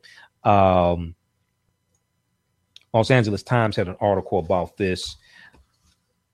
May 30th, WGN America cancels Underground. but will it really be the end? Okay. And the TV show Underground is centered around the Underground Railroad, which started in the 1830s, and actually right around 1830, the Underground Railroad starts. And this was a connection of routes and secret passages, things like this, that African people used to escape to freedom from the South through the North. The majority of it is going to be in northern states, and they would go through the North, through oftentimes Detroit into Canada. Okay. So the drama is from creators Misha Green and Joe Pekoski, and I think John Legend was one of the creators also. I know he's the executive producer. But this is the last original scripted programming that WGN has. Now, the show was not canceled because of ratings. The show was canceled because Sinclair Broadcasting Group Inc. Purchased Tribune Media for $3.9 billion. Tribune Media for $3.9 billion. And Tribune Media was the parent company of WGN. Sinclair Broadcasting Group purchased more than 200 local TV stations, as well as WGN America. Now, Peter Kern, who's the president and CEO of Tribune Media, Peter Kern, who's the president and CEO of Tribune Media, said that in a statement, he said, quote, as WGN America evolves and broadens the scope and scale of its portfolio of series, we recently announced that resources will be reallocated to a new strategy to increase our relevance with the rapidly changing television landscape. Okay, the rapidly changing television landscape. He goes on to say, despite Underground being a terrific and important series, it no longer fits with our new direction, and we have reached the difficult decision not to renew it for a third season. Now, the third season, from my understanding, has already been shot. Don't know if they're going to do a wrap-up show or what. I'm not sure. We know it's been canceled, but don't know if they'll do a 2-hour wrap-up show or 1-hour wrap-up show, what have you. Now, the studio that produces the TV show Underground is Sony Pictures Television. Sony Pictures Television, okay? That's the studio that actually produces the show. All right, now,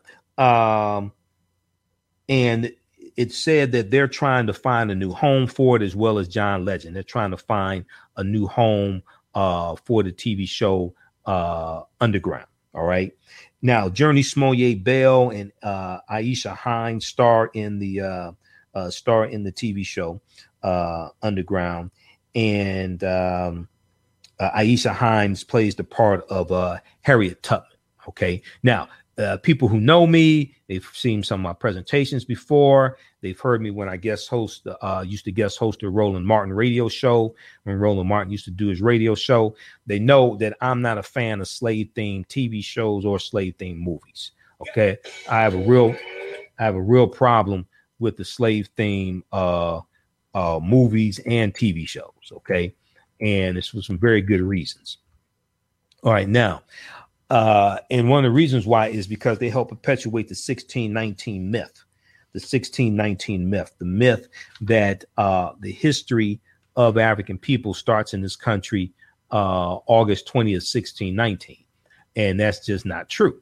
Okay, that's just not true. And unfortunately, many of our people don't know this. And these type of shows, even though they mean well, okay, even though they mean well, and this is one of the problems I had with the remake of Roots. Okay, they don't deal with this type of information.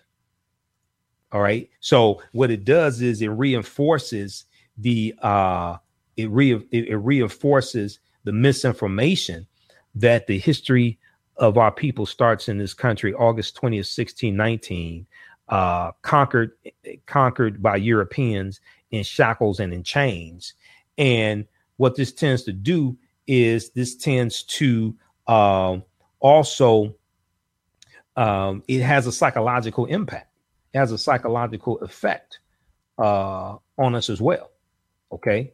And it oftentimes causes our people to look at themselves as being inferior. Okay. Because they think the history of our people starts in this country conquered by Europeans. And that's just not true. This was our land stolen from us. When you read The First Americans Were Africans, Documented Evidence by Dr. David M. Hotep and other books, you'll find that one of the names of this land was called Turtle Island. Okay. We were here before Native Americans came into existence.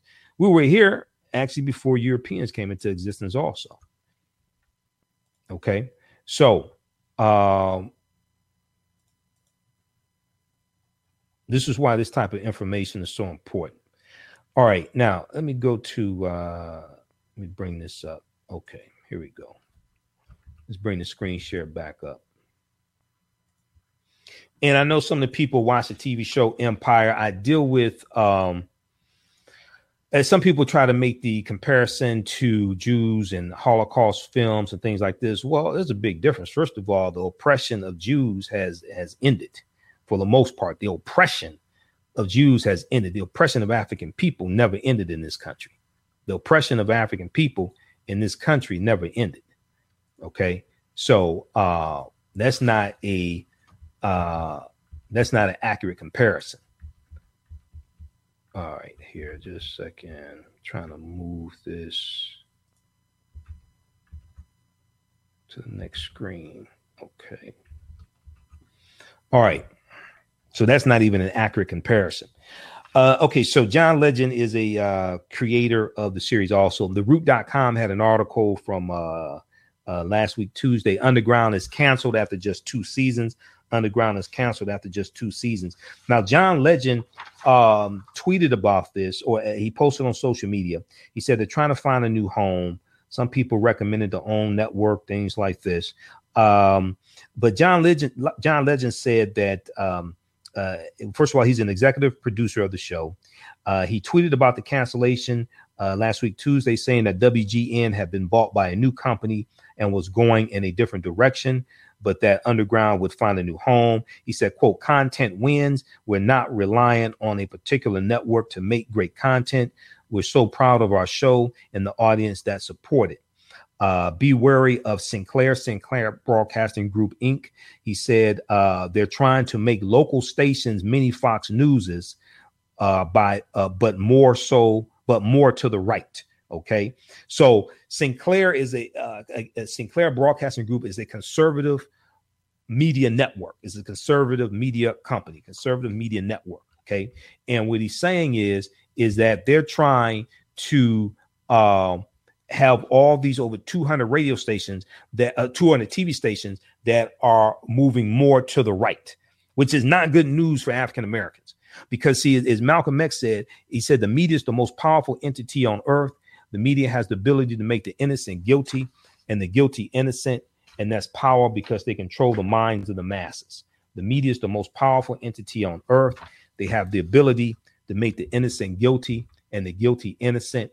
And that's power because they control the minds of the masses. All right. So this is why having control of African-American media is so important. So we can inform our people, get information out, but also it's important to have African-Americans in white controlled media as well, on CNN, MSNBC, things like this, because you need people to get the truth out about African-American issues, because the TV shows that people watch, the news program, especially cable news, impacts how people think, feel, act, and behave. It impacts how people vote. It impacts policies they support, candidates they support, etc.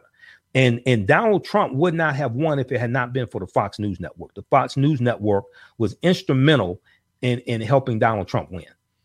Voter suppression played a huge part. Russian hacking, FBI Director James Comey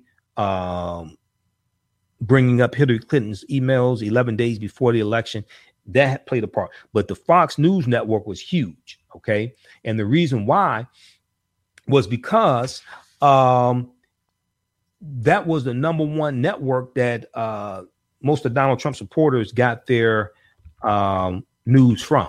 Okay, and there was a study that came out that talked about this also. Salon.com had this article.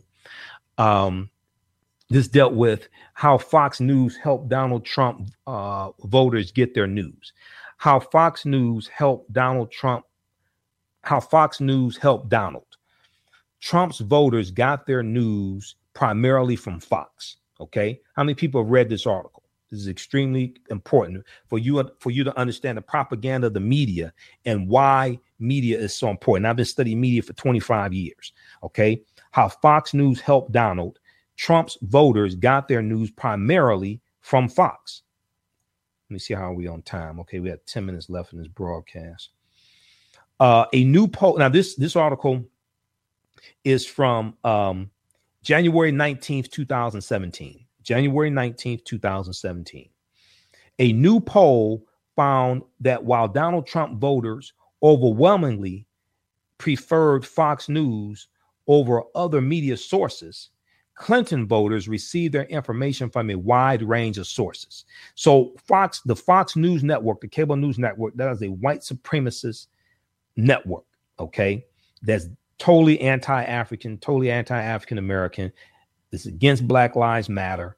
They're a propaganda network founded by Roger Ailes, who just died a couple months ago. Thank God, 77 years old.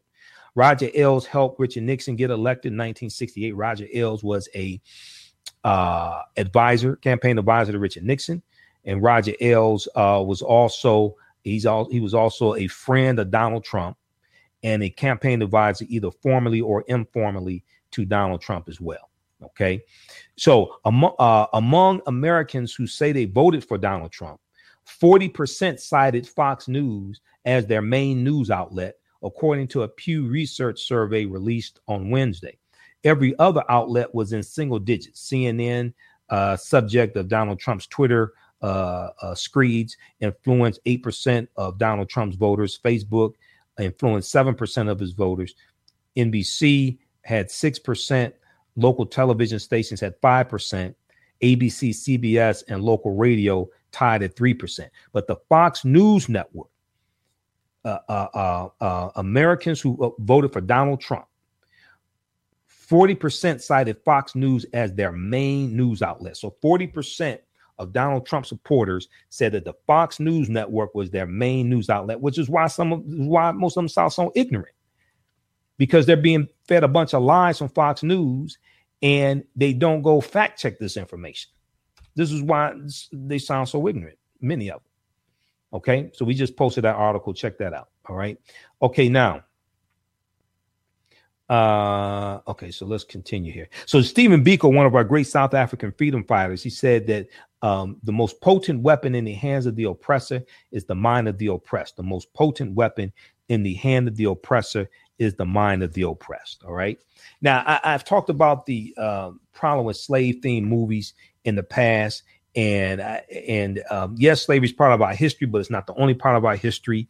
And what happens is when you have like the remake of Roots, when you have the 7 slave-themed movies that came out in 2013, like 12 Years a Slave, the African presence in this country prior to the transatlantic slave trade is never dealt with.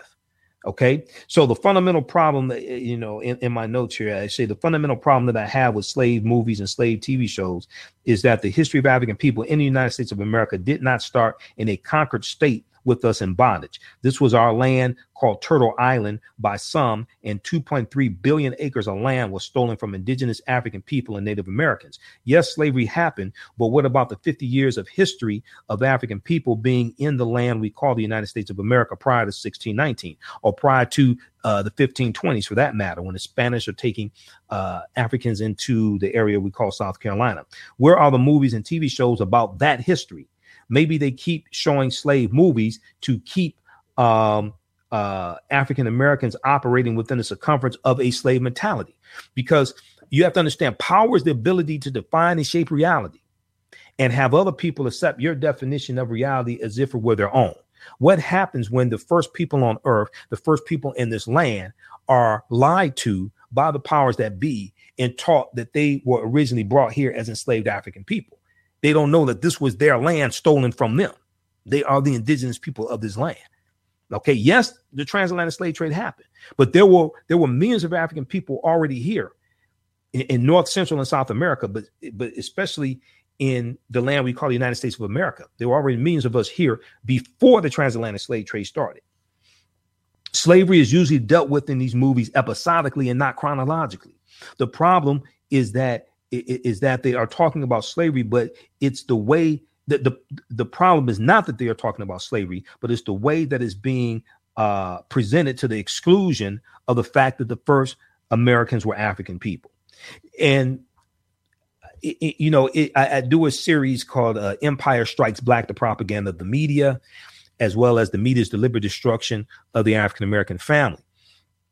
And I deal with how, because I've been studying media for 25 years and negative stereotypes and the history of African-American media also.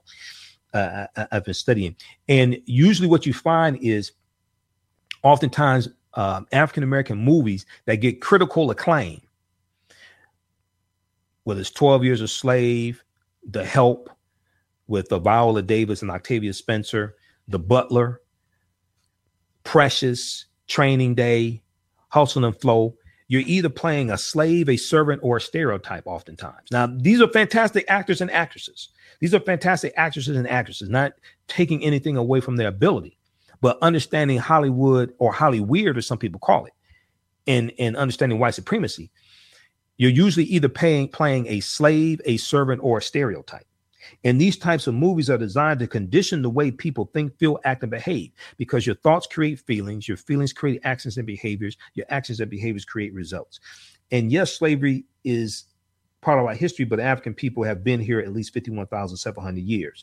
When you keep showing images of African people in an enslaved state being controlled by Europeans, beaten, raped, killed, etc., you are attacking the subconscious of African people because you want to keep them mentally enslaved. It's also a tacit way to traumatize us. Even though they show African people fighting against this oppression, they're still in an enslaved state.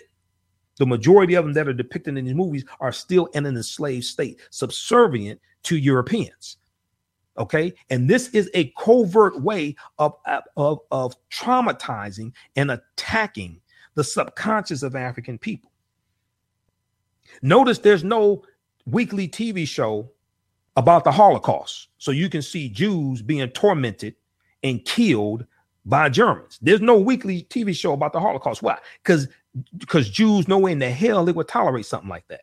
So I'm not against a documentary about slavery. If we want to tell this story, it should be in documentary form so we can deal with the history, because with Underground, you're dealing with fiction interwoven into historical events. It's a historical background, and you're dealing with fiction surrounding that. It's better told in the documentary form, aired on PBS, aired on History Channel, whatever it is, just like they aired Roots, the remake, on multiple channels, right? To get the history correct. Okay, so we deal with that. And I did a broadcast a couple of days ago. You can check that out as well. And when you register for the course, we have that broadcast I did a couple of days ago, where I go in depth dealing with the TV show Underground. That's in the bonus content, and this broadcast here will be in the bonus content also. All right. Let me see how much time we have. Oh, we got a couple minutes here. So some of the things we deal with in the class. Now, once again, you can register for the online class. We'll post the link again here. Register for the online class. We'll post the link here. We're going to do a special broadcast. We'll do a special broadcast on Monday, June 5th. What time? 7 p.m. to 8:30 p.m. Okay. And as soon as you register, you can watch the previous 4 weeks of content. All the sessions are recorded live. You can go back and watch them over and over again. All the sessions are recorded. You can go back and watch them over and over again. Okay. Hopefully you like this information. I'm Michael Imhotep, founder of the African History Network. And let's see here. This broadcast is about to end, so I'll be around still for a couple minutes here. But just some of the quickly, some of the things we deal with in the class. We do what was the transatlantic slave trade. We deal with the African presence going back tens of thousands of years ago. We deal with what role did Christopher Columbus play? Christopher Columbus is critical in the transatlantic slave trade. We deal with that as well.